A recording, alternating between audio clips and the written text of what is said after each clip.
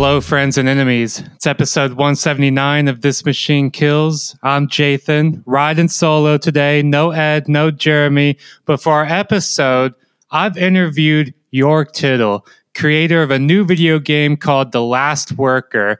Jörg and I get into a lot of different stuff. The video game, the satire on Amazon that is its basis. We talk about gamification, the media landscape. We get into a lot over this episode. Great. So strap in and we're just going to roll right into that right now. So we've had a lot of interesting people on the show to talk about their interesting work, but we've never featured a video game before on TMK. All three of the TMK boys, while, they're not here with me right now, they're here in spirit. We're all avid gamers, and a video game does not get more TMK than the one that we're going to discuss today. So I'm very pleased to be joined by Jörg Tittel, who is a graphic novel author, film producer and director, and now the creator of a new video game called The Last Worker, which is part social satire, part interactive narrative, part adventure game. And in the game, players take on the role of Kurt, the last worker in an otherwise fully automated fulfillment center the size of Manhattan, which is operated by the company Jungle, a very clever stand-in for Amazon. And we'll get in. Jörg and I will get into. There's a lot of really clever writing and quips and jabs in the game. But The Last Worker is scheduled to come out later this year on pretty much every platform, though it's especially designed as a VR experience. And there's a playable demo on Steam right now. So jump over, play that. We'll also throw a link into the episode description for a 15-minute gameplay video that's really great. But with all that said, Jörg, thanks for coming on TMK to talk about the game.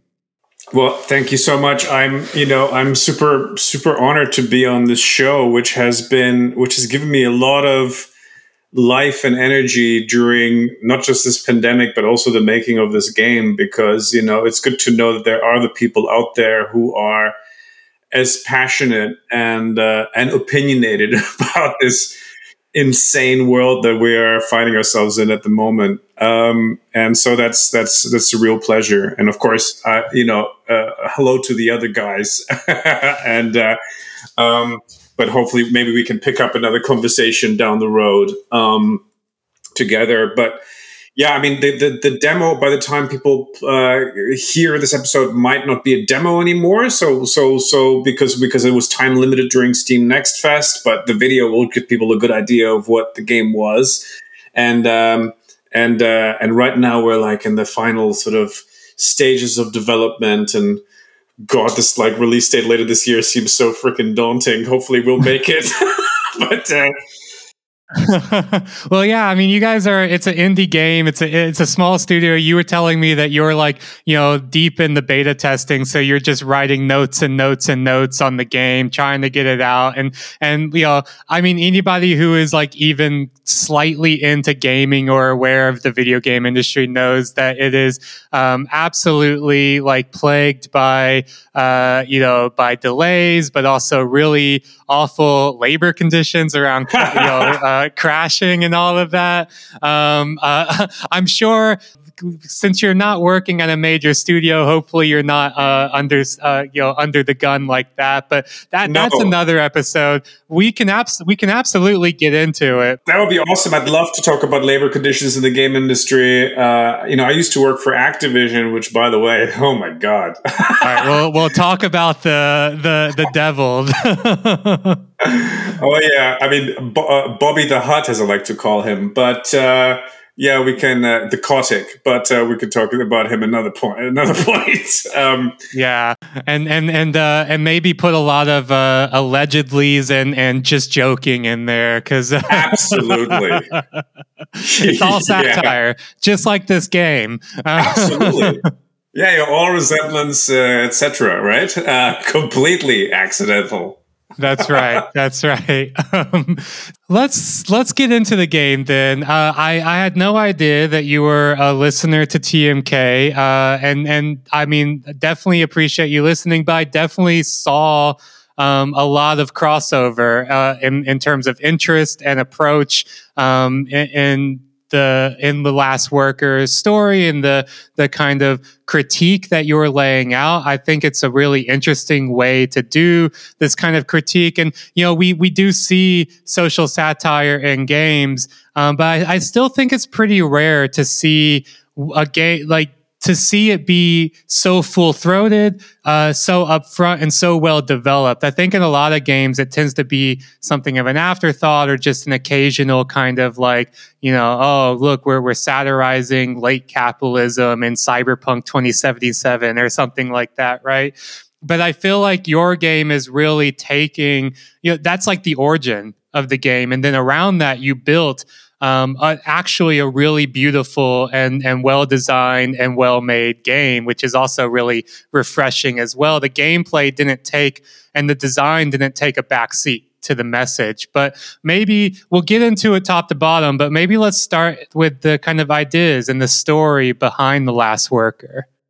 Yeah, I mean, it was like a good decade ago or more, I think, when I walked into like a sort of local Sainsbury's or Tesco, whatever the supermarket chain was. And it was just around the corner from our flat in London. And I saw that sort of literally overnight, the employees there, some of them I knew by name, had been replaced by these sort of self-checkout tills, and there's one of the humans left behind one of the sort of counters, the one remaining counter, and the other one was standing sort of already depressed and sort of like a deer caught in headlights next to those machines, waiting for them to break down so they could push the restart button, and watch Windows reboot, whatever. And like, this is fucked up. It's like we're supposed to have robots to assist us rather than be assisting the robots. This is not the right dynamic. And this was happening. I mean, this was almost like a sort of stealth mission. I mean, the fact that this happened overnight, it was like a pop-up store, but in this case, like, they popped their employees' heads off, and it just didn't feel right. And then I was starting to see this everywhere, and in society, and whether it's with the rise of Uber, which President Macron is really proud to have helped. I love that one. That was a nice headline the other day, to do whatever they did, and all the burning cars in the streets and shit. He's proud of that as well. Nice, cool. So I mean, seeing all of this was intense, and then it was a few years later that I saw a sort of BBC documentary, a Panorama episode called "The Truth Behind the Click," which I think people can find on YouTube, and it was one of the first times when people were talking about the urine bottles and the sort of horrible working conditions and how gamified that whole environment was. How these people have these little scanners and they walk around, spend 10 miles on foot every day on concrete and metal with no natural light. And they have this little fucking device that goes beep, beep, beep, beep, beep, beep. And you have to meet a little quota. And if you don't, it starts beeping so loud, and all the other employees around you know that you're fucking up. And then they will report you because you're really taking them out of their zone or whatever. I mean, it's just insane, right? So I thought, I need to make a game about this because, I mean, they've beaten us to it. They've gamified this dystopia, right? Already, internally. And how can I turn it to something that will hopefully make people understand that every time they buy a product, there's this sort of messed up dystopian Running Man type of game happening, behind closed doors, and so that was the roots of it, really. Yeah, no, I mean, I think you're right, and you're especially dead on the kind of gamification aspect of it. I mean, that's something that I know it was a big topic of discussion and analysis back in like 2013, 2014. Like I I was in grad school back then, and I remember like I co-authored a kind of critical paper about like the morality of gamification and the gamification of morality kind of stuff around, especially because around, at that time there were a lot of big like consultants as well that were talking about gamification is going to be the next big wave in behavioral engineering and behavioral management for companies. It's how you're going to build consumer relationships between brands and consumers. It's how you're going to get your workers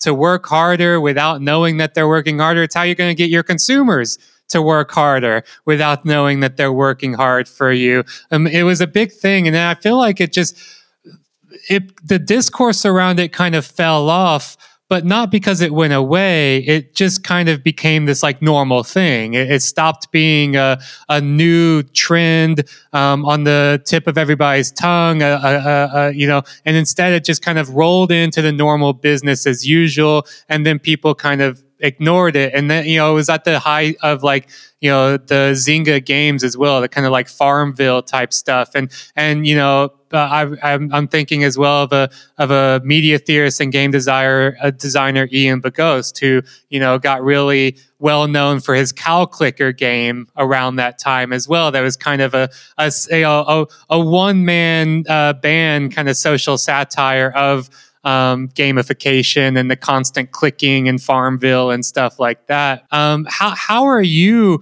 kind of bringing in some of that, the gamification elements that are in practice by Capital, but bringing that into a kind of gameplay environment? Well, yeah, it's we have the day-to-day work that Kurt has to do working for this fulfillment center in which he's been employed for over 25 years, and over the years, all of his colleagues have made mistakes, which have led to them being fired, and he's the only one who's been absolutely perfect. So, of course, and so this puts a little bit of pressure on you as a player, because you're expected to be amazing from the start, But you've got, you have boxes that you have to get to in time. There's a time ticker. You have to sort of figure out whether there might be defective, or there might be the wrong weight, or the wrong size for what's expected on them. And then you have to take them either to a dispatch point or recycling point. You can tag them as damaged and all sorts of other stuff. So there's this sort of nonsense job, which technically a robot really should only be doing, probably. But you're clinging onto with pride. And so, I mean, that's another layer to it. It's like, do we really want these fucking jobs? I don't know. Right now there's hundreds of thousands, potentially, people who are doing this kind of fucked up job, because we've all become so lazy, that we can't even like walk 2 blocks to buy a product anymore. And so we just expect, these people to work in sort of slave-like conditions, in order to deliver us our goddamn toothbrush overnight. It's insane. So it's like, that's the sort of day to day. But then there's a group of activists that sort of contacts you and wants to recruit you from the outside in order to try and help and dismantle this corporation from the inside. And at that point, you have to weigh your day to day with your activist missions without getting fired, because if you get fired early, then you won't be able to perform your tasks for them. And also you have the moral conflict of whether you want to risk your job for them or not. So it gets more and more complex as it continues. Yeah. You raise a lot of points there as well. I mean, there absolutely is, my boy Marx talked about this, a couple hundred years ago, the kind of commodity fetishism, right? And then also the alienation of, labor alienation. Those two things are two sides of the same coin, and that we are alienated from our labor and the value that our labor produces. But we then, in return, we fetishize the commodity, right? So we don't think about all of the work and resources and the logistics and the labor and all the stuff that goes into this thing that's in our hand, that toothbrush, right? That comes to us with same-day shipping. We fetishize that commodity in the sense of we only see the commodity as a thing in and of itself. We don't see all of the stuff that went into the mining the resources to refining the materials to producing it to packaging it to shipping it. We don't see any of that, and that's by design, right? And I mean that's what all companies under capitalism have really benefited from, but it's especially something that the kind of companies like Amazon or like Jungle in the game really thrive on, is that like these things are they're fulfilling our preferences, our desires. What's the slogan in Jungle, right? It's like you're delivering dreams, right? Every box is a delivered dream. And I think it's been really interesting to watch just over the last couple years, this kind of like consciousness rising about the labor conditions and the kind of logistics networks that are required to get those things from Amazon. I feel like most people are pretty aware of that, and now they have to make a choice, if they continue using it, which, to be fair, a lot of people do because they don't have any other option, because like all the other options have been gutted and have been monopolized and have been shut out of the market, so people literally have no choice. And so it's just like, well, now it's a double-edged sword. Now I know how shitty this is, and I have no choice but to use it, right? Yeah, what's extraordinary as well is like these things are happening at the same time as we are all facing this global sort of climate, catastrophe, and that seems to be completely unstoppable at this point.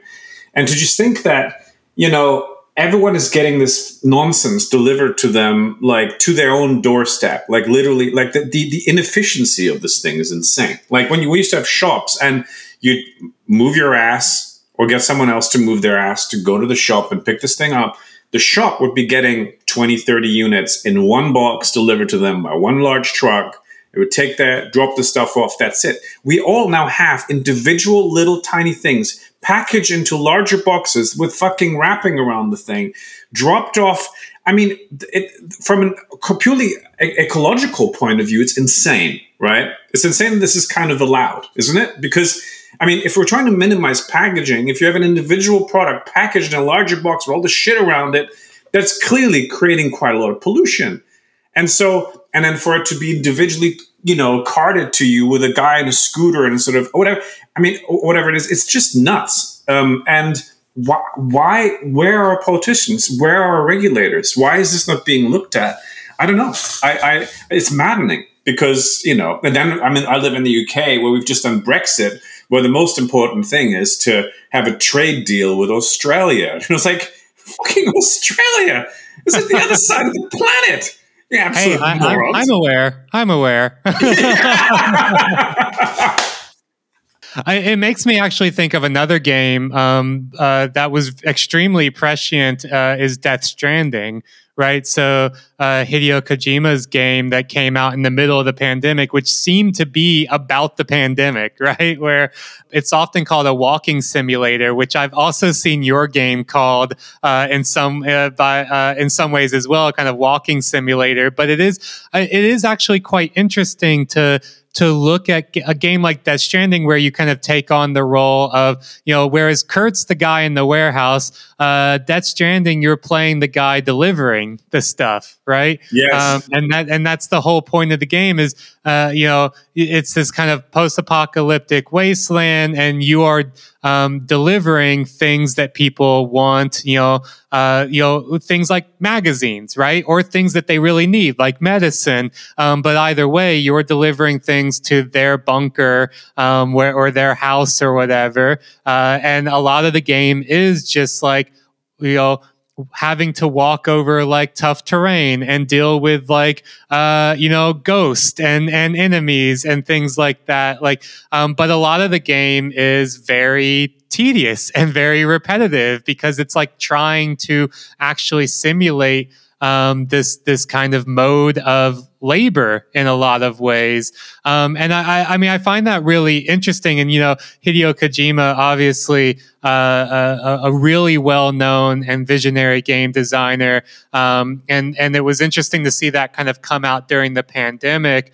When everybody was like, oh, so this is a game simulating my life right now during the pandemic.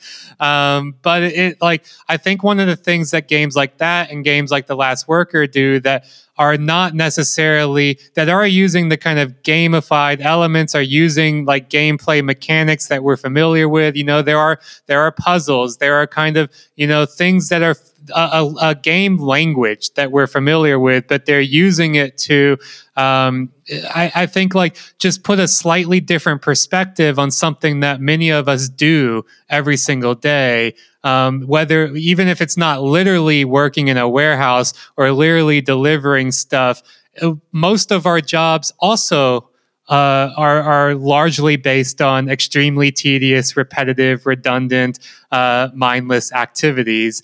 I mean, we've all been working in a fulfillment center for the last couple of years. I mean, because we've had to fulfill our own lives and jobs, etc., by working from home.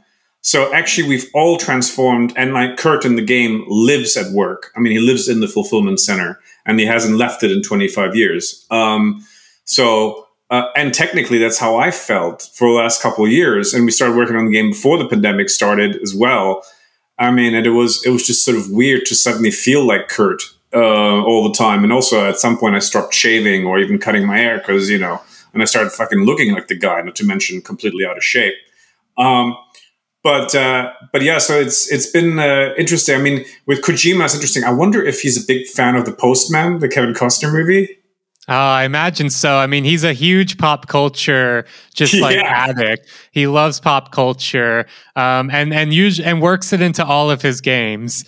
Yes, there's this line. I've done a couple of projects with Olivia Williams, the lovely, amazing actress, and she was in The Postman, and there's this one line that she says in it. And I once asked her, like, how could you deliver that with a straight face? And she's like, it was tough. It was tough. And the line is, you hand out hope like it's candy from your pocket. I mean, that sounds like a slogan from Jungle. From Jungle, yeah. Absolutely.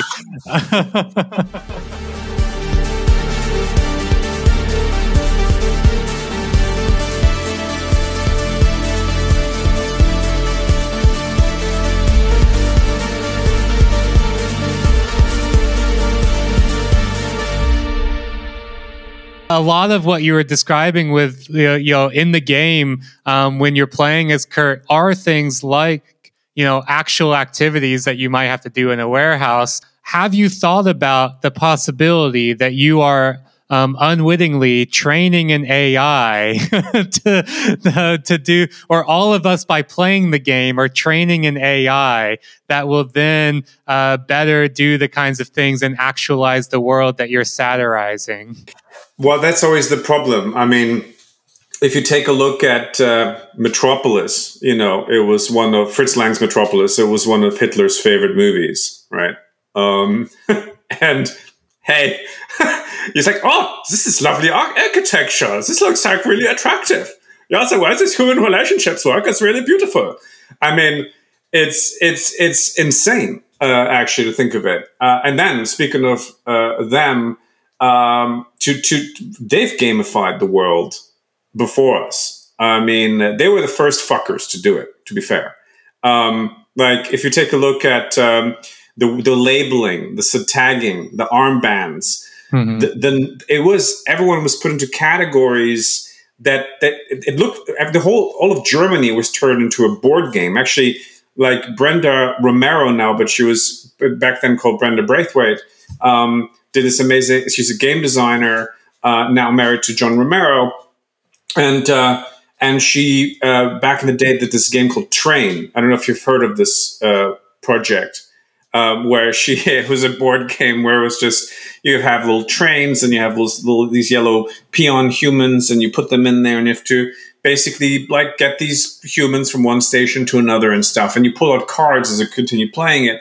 and you gradually realize that you're part of the Nazi machine, and you are actually transporting all these people to concentration camps.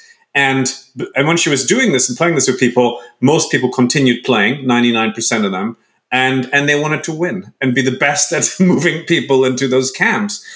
And that's what society right now feels like. We are all being blindly, we're following these fucking automated patterns with very little, agency of our own.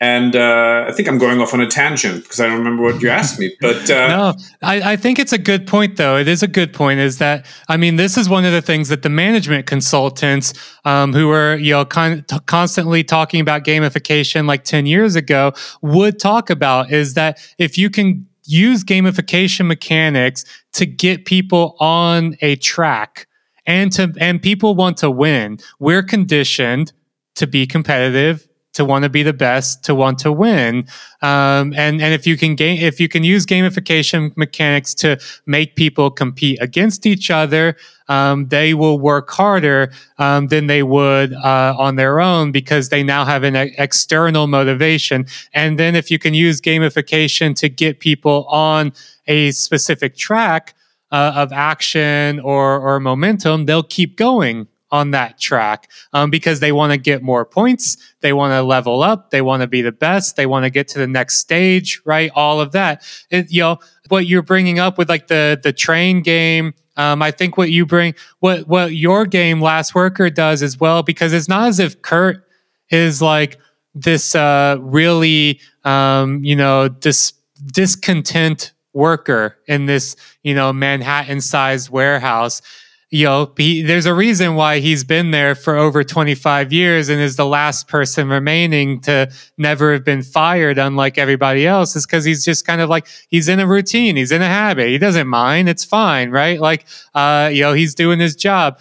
I think there's always this kind of fine line between how these gamification mechanics can be used for fun, for entertainment. I mean, right before we got on this call, I was playing a video game, right? I play a lot of games, and I put many hours into games. It's what I do most evenings to just relax and unwind, and I love it, right? What did you play? Well, right now I'm playing Assassin's Creed Valhalla. Great. I've already beat Elden Ring, a couple times, like all of that. But it's great. Like, I get into a zone. I usually listen to podcasts and play video games for a couple hours in the evening, and it's great. But it's also very easy to turn something that is like really entertaining, really relaxing, into something that is really, that is doing labor for somebody else, or something that is just like truly evil, but in that kind of like banal, right? The banality of evil kind of way. We're all part of it. I mean, if we all blindly order from Amazon, we're part of the game. I mean, and the way you order the stuff with this sort of one-armed bandit mechanics on their phones. What are the deals? I'm like, oh, look, I got a good deal. I mean, it's like, it's mad. It's maddening. I mean, we're everything is a lottery. Everything is a loot box. People keep talking about wanting to ban loot boxes in games legally, sure. But can we just fucking ban them in the real world? Because literally the entire economy is a loot box. Our entire stock market is a loot box. The whole thing is fucking nuts. The whole concept of everything money related at the moment is a fucking loot box. Like, why are they allowed to play lottery with our lives, right? But we're not allowed to have them inside our fucking games, where at least we know we're playing one, right? So it's a strange one. But you were talking about like them potentially copying. It's really funny, or copying our robots, or the way it works in our game. I now remember the question you asked me earlier, and it's funny because I was at PAX East, which is this big game convention in Boston in April, and I actually had a robot follow me around with the Last Worker logo on it. It was designed by Piaggio, Fast Forward, Piaggio, the Vespa company, the scooter company. So they have a robotics division. But this one is actually kind of a pleasant one because it follows you around and it carries your stuff. And that's all it does. It doesn't have any other external AI stuff. It doesn't connect to any social networks, any of this crap. It's just your little thing that follows you around. It's really kind of cute. But But I thought, so of course it was a showstopper because people would be like, "Oh, what the fuck is this thing?" And it was just made a couple of blocks away from, because it was a bunch of, again, imagine former MIT people designing this robot in Boston. But at some point, there's this lady that walks up to my robot. It's just this kind of thing that I usually loathe when I walk my dog. Is like when someone walks up to your dog and just pets your dog, but never makes eye contact with you and goes like, "Oh, you go," and then just walks away, and you're like, "What the fuck was that?" You know what I mean? This dog is with me, like. Yeah, can you ask for like permission? I mean, it's not like I own the dog. I mean, it's a creature of its own. But you don't just get to fucking fondle my dog and not at least like acknowledge that I'm next to it. Anyway, so she did that with my robot, and I felt quite protective of my little robot dog there. And she's looking at it, so like studying its underside and whatever. And I'm like, "You okay there?" And she goes like, "Oh yeah. I'm into robots." I'm like, "Oh yeah, cool. Like, do you know much about them?" "Well, yeah, I designed them." Cool. Where do you work?" It's like, "Amazon Robotics." Like, no shit. "What do you do there?" It's like, "I designed the robots in the fulfillment centers." And I'm like, "You must be fucking kidding me." No, we're just a block away from this convention center." I'm like, "Can you come and play my game?" Yeah, so they can get some ideas. Oh, this looks actually really great. We should start implementing some of this. Well, she played the game and she said it's crazy how accurately it captures what it feels like to work at fucking Amazon. And I'm like, "Are you allowed to even say that?" It's like, well, opinions are my own, right? Okay. And I said, it's so funny because when we read this internal paper, I found this internal paper from Amazon where they're apparently struggling to make their robots work in 6 directions, which is why they're all sort of floor-based still, and they just pick up a thing and move it. But we have robots flying in 6 directions, right? They go up and down, collision detection, avoidance, all this kind of stuff everywhere. And it's like, she's like, "Yeah, it's really impressive how you guys did that." "Oh, fuck, you're not suggesting you're going to be doing that yourself." Well, obviously, eventually in the future. Right. It's like, oh, shit. So yeah, I mean, in a way, entertainment and satire, unfortunately, as we saw with Dr. Strangelove as well. I mean, he had predicted a lot of near nuclear disasters and the political dynamics that happened behind the scenes with his film. He did that in a satire, but he was dead serious. And I'm dead serious with this game. I just like to make people laugh because the world is so fucking depressing right now. Like, if I'm going to be all serious and earnest about it, what's the point? Yeah, it's one of the things that you mentioned earlier was that you had, obviously making a game takes a very long time, and you've been working on this since before the pandemic. I wonder, did anything in the game change? In part, during the pandemic, because of trying to take that into account in the narrative and the writing and design of the game, but also it was during the last few years during the pandemic and kind of leading up to, but really popped off during the pandemic that there has been so much kind of general consciousness raising in terms of like critical understanding of the labor conditions at Amazon, that Amazon is this like, like evil company. And tied to that as well was all of the campaigns around unionizing at Amazon, that if this game had come out a few years ago, and I imagine when you were conceptualizing the game, I feel like there would be like, these much bigger hurdles that you would have to jump in a lot of people's mind to really convince them that this is not just a like totally fantastical, untethered to reality dystopia, but is in many ways just aesthetically a dystopia while functionally reality, right? Do you think that kind of hurdle in people's minds has lowered for you during the pandemic? Oh, absolutely. It was the hardest. I first had the idea for the game probably like 2014, 15. I know for sure that the title at the latest would have come to me in 2016 because that's when I reserved the Twitter handle. So the at the last worker, it was like 2016. So I know it's been around since then in my head. And then I tried to put different teams together, and to get the money for the thing was impossible. I mean, it's like to get, publishers to believe in it and whatever. And I mean, I had never made a game Officially, there was a couple of projects that started and then whatever, long stories. But I worked as an employee at Activision, but it was not my own title as a young game designer. But it was not my own game, and so that was, I'm sure, a factor. But also, like, it's a crazy concept. It's not a game with traditional gameplay mechanics. It's satirical in tone. It's narrative driven. It's visually really quite complex, and all this kind of stuff. And people just probably didn't believe that I could pull it off. I don't know. But also, they just didn't feel like, why is this relevant? And it was. And really, over the last now people are starting to say this is the most topical game of the year. Some people at PAX were saying, like, this is like everything. Like yesterday, I was talking to a Guardian journalist who just contacted me out of the blue, and she says, like, this is a game that's speaking to me, and it actually genuinely has something to say, but it's also really fun, and da da da da da. And it's like, shit, cool, okay, like people are picking up on this, and this is not our campaign or anything doing this. I think this is just people sort of organically sort of finding out about it at the moment. And so, yeah, it is zeitgeisty now, I guess. And it's something you can never plan for.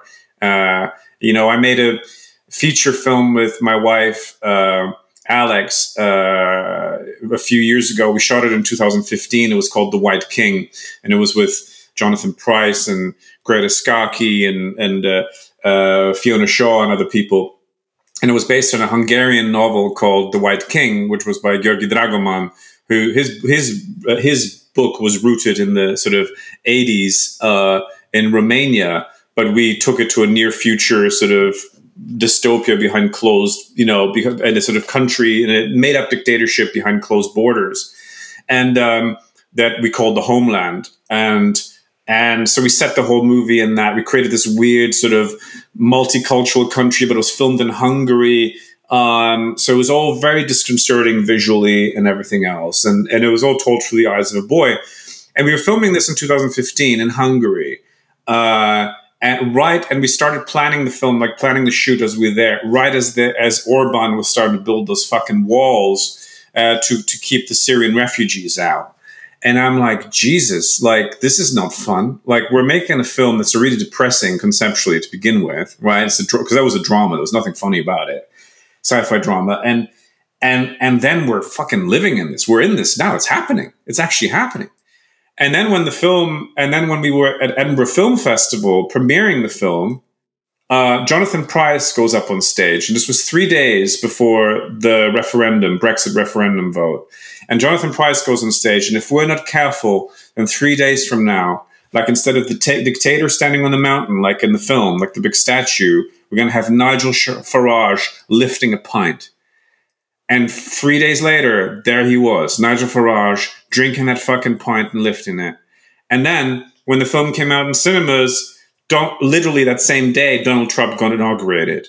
And I was like, this sucks. Like I will never, ever make a depressing dystopia again that comes true. So at least I'm going to make people laugh, right?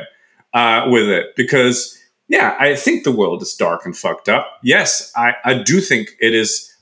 As artists, it's our duty to draw attention to what's happening around us. Hold up a distant mirror to the world. That's what you guys do with TMK as well.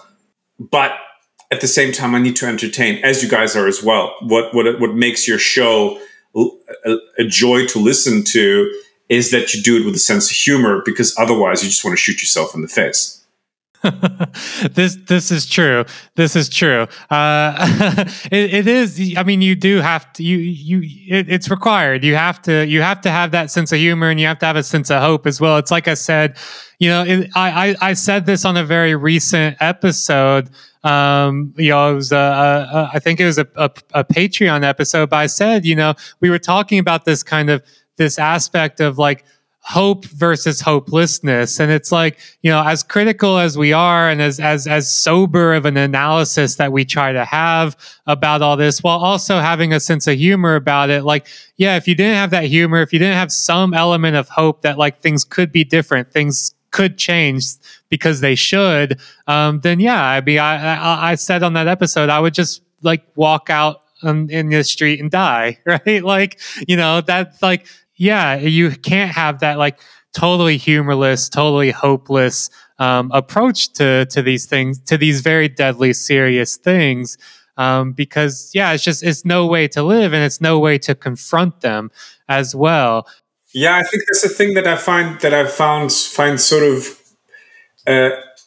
intensely depressing about what's happened to entertainment, at least on the film side of things, is actually Christopher Nolan's rise and his influence on cinema. The idea of making films that have, like conceptually at least, satirical ideas behind them, but they are told in such a humorless, gray way that they cease being entertaining, but they are at the same time bombastic enough where they seem like they're entertaining. And ultimately, they are about nothing. I mean, like the Dark Knight movie, for instance, is impressive. And of course, there's a lot to be. I mean, I admire the execution of it, right? But the idea, I think, whatever the sequel was called with Kermit the Frog voice or whatever he had, the guy with the mask, with Bane, Tom Hardy mumbling into the thing there. Yes, so the fact that there was a group of activists in that, or some sort of that blow up football stadium, and they're terrorists, they're portrayed as terrorists. And that film was shot in New York at the time of the sort of protests that were happening for, what was it called? The the movement of protests that had like Zuccotti Park. Occupy Wall Street. Yes, Occupy Wall Street, right? And remember how they were all being tear gassed and made to leave. While this movie, which was portraying activists as terrorists, had an entire bridge blocked off for it in order to be filmed on it. Like one of the main arteries into New York was completely inaccessible for a whole fucking day or two, right? And that was cool. So this film that's spreading this anti-activist, anti-progressive message, not doing it overtly because ultimately it has nothing to say other than, isn't it cool that activists are terrorists? That's it. I mean, I think that's about the fucking depth you have to this piece of filmmaking. So there's been a lot of this happening in entertainment, and at the same time, the joy has been sucked out of superhero nonsense. I mean, Batman is a fascist character, but he also is supposed to be funny at it. I mean, you're supposed to be able to laugh at the fact that this billionaire is taking justice in his own hand, and also being a complete fuck up on a personal level, right? That's interesting. But this has none of that satire. It has none of that humor in it. He's being portrayed as a hero. So I think we've lost the plot as society right now. I mean, we're in a dark place. You're coming after DC and Marvel right now. I can see the red dot from the Disney snipers on both of our foreheads right at this moment. I don't give a fuck. But it's funny because I wrote a graphic novel in 2014. It was actually Boston Globe Book of the Year called Ricky Rouse Has a Gun, which is set in a Chinese knockoff Disneyland, which is taken hostage by American terrorists and rip-off mascot outfits. And so... yeah, I've started that fight a long time ago. But yeah, no, I think we are, we have a lot of corporate players, and I'm just sick of living in the world of branded entertainment, It's bullshit. Well, we've got a trend here now, because our friend of the show, past guest and surely future guest Cory Doctorow, famously wrote Down and Out in the Magic Kingdom, right? So now we've got a trend of Disney satire, of Amazon satire. It's great. I mean, we got to take shots. We got. I think we need a multitude of, just as we need a variety of tactics, we also need a variety of approaches to our ways of understanding and criticizing and satirizing and analyzing these kinds of systems. I do want to get into some of the production aspects of the game as well. But before we get into that, I have a thought whizzing around in my mind. I'm going to try to get out, but I think there is really something interesting in the way that we tend to not recognize or want to accept situations or conditions as dystopian unless they have the aesthetics of dystopia, right? A place has to look post-apocalyptic or cyberpunk or, whatever other kind of visual language we understand as dystopian. It has to be devoid of humans and humanity for us to be like, aha, yes, that's clearly a dystopia. Even if a situation is socially, politically, economically dystopian, we need to be aesthetically and culturally dystopian to make that recognition. And I think that might be starting to change now because of just how obviously shitty things have gotten. But look how far we had to come before most people are like, well, yeah, duh, obviously we live in a dystopia.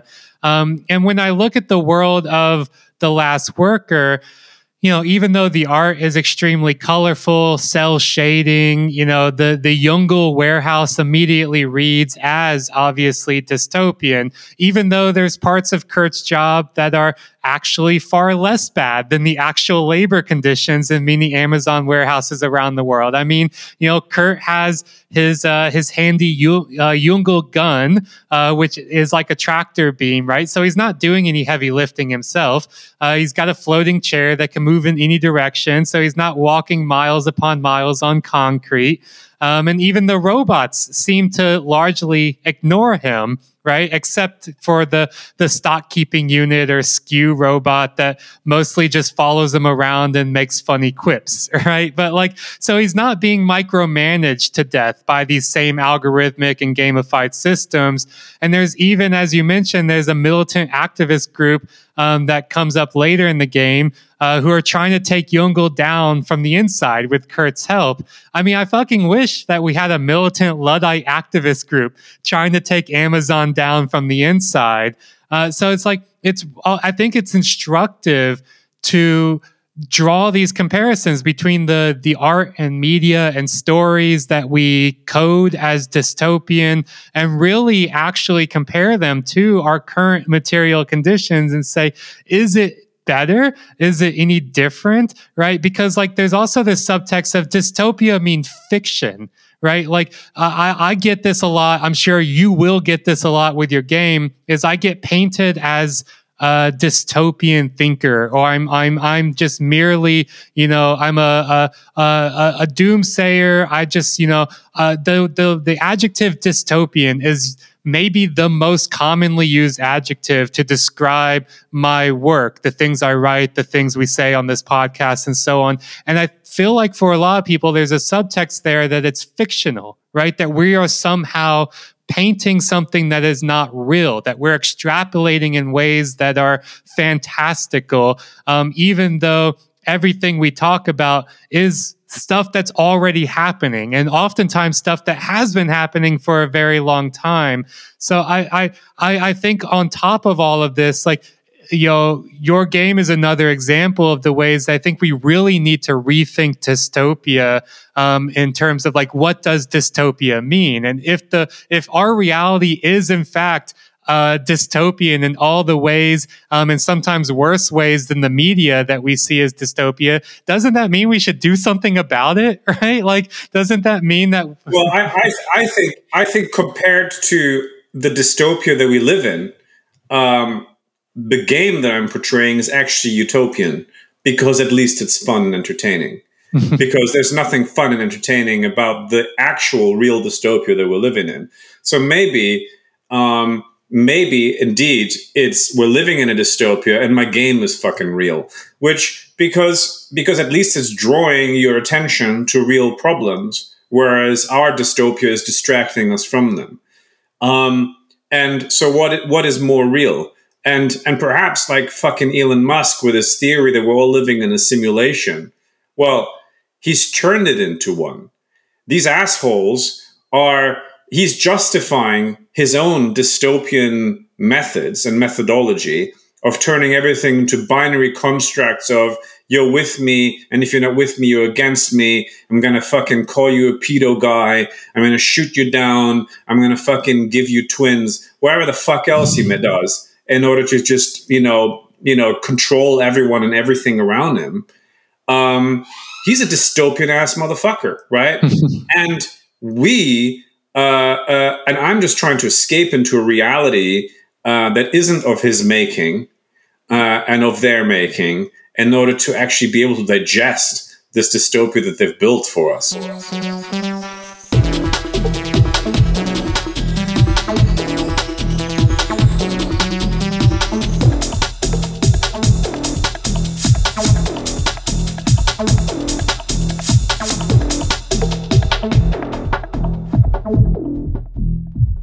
I wrote an essay, I guess at the beginning of this year. I can't recall, but it's in Real Life magazine, and it's called Future Schlock, and it is all about this idea of like what do real utopias look like, but also on the flip side, what do real dystopias look like? And I think you're exactly right as well in terms of the way that you say that, like, The Last Worker in some regards is utopian, because I think the current world as it exists is for some people a utopia, right? Like, our what we perceive of as dystopian is by the same measure perceived of as utopian by Jeff Bezos, or by, Andy Jassy, the now CEO of Amazon, right? Like, it's always the dystopia and utopia are just matters of positionality in the same reality, at the end of the day.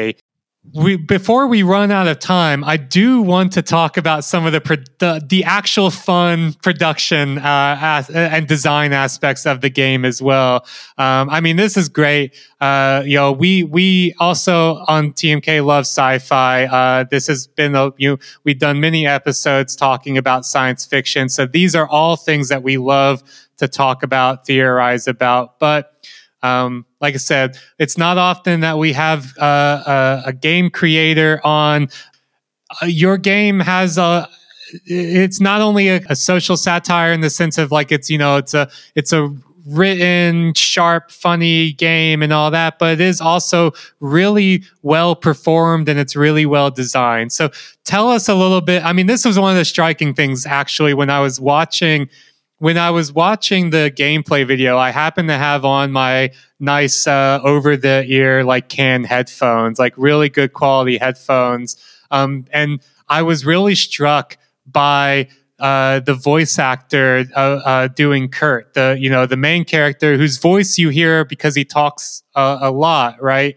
And I was struck at how just like beautiful and pleasant this like deep baritone resonant voices. I was like, man, all right, I'm already in a good mood because I want to hear this guy talk just constantly. I want to hear him read and say everything in my life. And and there's a lot of other great kind of elements like that in the game. This is not just something that you threw together in your garage. Like there is a lot of really great talent behind the game. So can you talk a little bit about that element of it?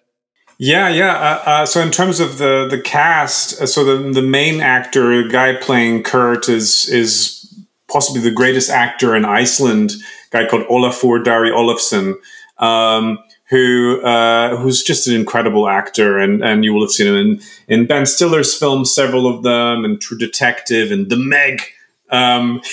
He's in The Meg. He's just a dear friend and an incredible actor. He actually he just finished filming a feature that I'm producing, which my wife is directing with John Malkovich and others in Poland, called A Winter's Journey, which we're doing with Sony Pictures Classics and with PlayStation, but it's another story. But it's so he's wonderful, and he's a gamer as well, actually, And so with him, I recorded shitloads of dialogue during this pandemic. I mean, multiple sessions. And then Skew, the stock keeping unit sort of companion bot, who you might have noticed in the playthrough has two different voices in it, or two different accents. Both are played by Jason Isaacs, who you might know from Harry Potter, for instance, and from The Death of Stalin, where he played General Zhukov, and Star Trek Discovery, etc. So he's a formidable actor. So I've had record over 80 pages of dialogue with him, and the reason there's Zelda Williams, who's incredible. Robin's daughter, she happens to be, and she's known from like The Legends of Korra and other things. Claire Hope Asherty from Children of Men and other things. David Hewlett, The Shape of Water and Stargate, and hey, Tommy Earl Jenkins, who is Die Hard Man in Death Stranding. That's right. And so yeah, an amazing cast. But I made a point of, and I think hopefully while the dialogue feels so warm and human, because that's the thing that was so important to me, is that for everything to have a human touch, I'm showing a profoundly dehumanizing world, but I want it to feel handcrafted, handmade, performed by real actors with heart. Because the only way that we can fucking combat this nonsense is to actually make something that doesn't feel like product, but something that actually has passion poured into it.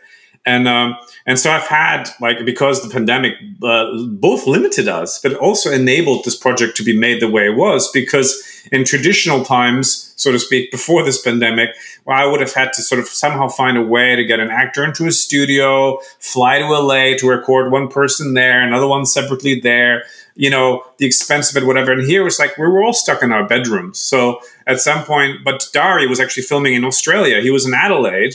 He was doing a Zack Snyder project there. And I had to record him because Jason Isaacs was only available for that particular week or whatever. So I had Jason in a studio in London. We all wearing masks and stuff, or he did because he had to act. And then Dari in Adelaide on a Zoom call, 7.5 hours apart, and they were jamming with each other. And so all the scenes where characters are talking to each other in a game are all recorded in the same Zoom room. Okay. Which is, even AAA games like don't do this. They record all these actors separately, which is why everything always sounds so stiff, etc. And I just wanted this to feel alive. And so the actors are really acting together, and it became a really familial atmosphere very quickly. So yeah, I'm quite proud of that. I will say I was actually wondering that, because in noticing the dialogue, it did seem natural, right? It didn't seem like separate audio streams, recorded at separate times and places, then stitched together. It seemed like an actual conversation. I noticed that it really came across. I think this is really important as well, considering how much of a narrative driven game it is. There's a lot of dialogue, right? Like, it is an interactive storytelling that's happening as well. So there's a lot of dialogue that's happening while you're doing stuff, while you're doing puzzles or kind of the task of Kurt's job and things like that. Which I love as someone who plays video games and listens to podcasts at the same time. This is my ideal flow zone. But I think it's really crucial that the way that story is told is well told, right? And I think that really comes across. Well, that's an important bit. Thank you. That's an important bit. I also wanted to, if you saw the opening title animation, which has no words whatsoever, and it's completely told just visually, to me, it's also very important to know when to shut up, right? And to allow a story to tell itself, and for the player to be able to fill it in and sort of and read between the pixels, right? But also being able to do this and being able to make a game that tells itself while you're playing it and doesn't stop the gameplay while it's telling the story with you, through you, to you, it is also, you have to work with an incredible team of designers and programmers and animators, and we're moving in 6 directions. You're essentially on a flying mobility scooter in this game, right? And so how do we draw the player's attention? How do we make sure that they go, and continue the narrative, or also doing their tasks, etc. And so, the team I'm working with, and the creative director of the team, Ryan Bousfield, and his team at Wolf and Wood, they're absolute pioneers, especially in the world of VR so far. Even though our game is coming out for VR and for flat screens, or whatever you call the non-VR games these days. And working with Ryan has been an absolute godsend, because he's, he made the Exorcist VR game. He made a game called A Chair in a Room, Greenwater. He's made a really awesome game called Hotel R&R as well for PlayStation VR and PC VR platforms. And so working with them has been incredible, because it's making games is hard. Making games in VR and flat is insane. Like making a game where it moves in all directions and tells you a story is nigh impossible. Making a game that is not a fucking walking simulator or even flying simulator purely, but actually has all of this interaction, all these physics, all that stuff you can do with the environment. Later on in the game, you can do the stealth mechanics, hacking tools. There's even a bit of light combat, other things that's happening in the game. There's so much that we're doing, and we're just a team of 9, 9 full time is nuts. But so I'm the production has been, it's been tough. It's been a challenge, but we're all friends and we're all positive and we're all plugging away and we're all loving it, and hopefully you can feel that. Yeah, no, I think that really, really comes across. So the game comes out later this year. You're hoping for an October release, but either way, people should definitely keep their eyes open for this. I think this will be one that whether you're a hardcore gamer like some of us, or if you're just more casual and you actually are more into the kind of interactive storytelling elements, either way, whatever spectrum, I think if you're a TMK listener, this game will be of interest to you.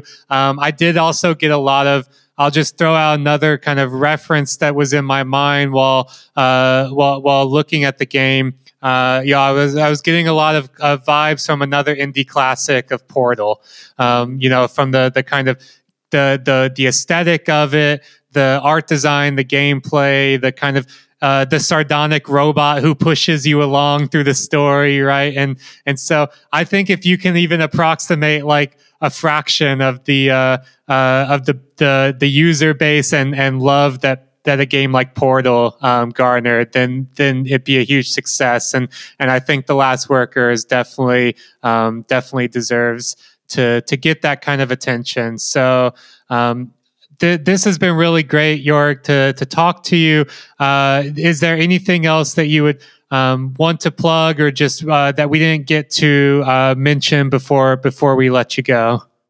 Well, Jathan, thank you so much. It really means a lot coming from you, because you're not just a hardcore gamer, but you're also a hardcore thinker, and you're passionate and opinionated about all sorts of things. So to be on your radar as something that isn't shit means a lot. And I don't just mean in terms of quality, but also morally and intellectually. You can find out more about the game at thelastworker.com. Follow it at thelastworker, or follow me at NewJorg, New York, whatever. Just do that maybe, and then we'll see you all on Twitter and continue it on there. But hopefully down the road we can chat about other things, bigger things, and just continue talking, because you guys rock. Great. Awesome. Well, we'll have links to all that in the episode description. And you can, of course, as always, find us at patreon.com/thismachinekills for another premium episode every single week. So find us there, and we will see y'all in the jungle later.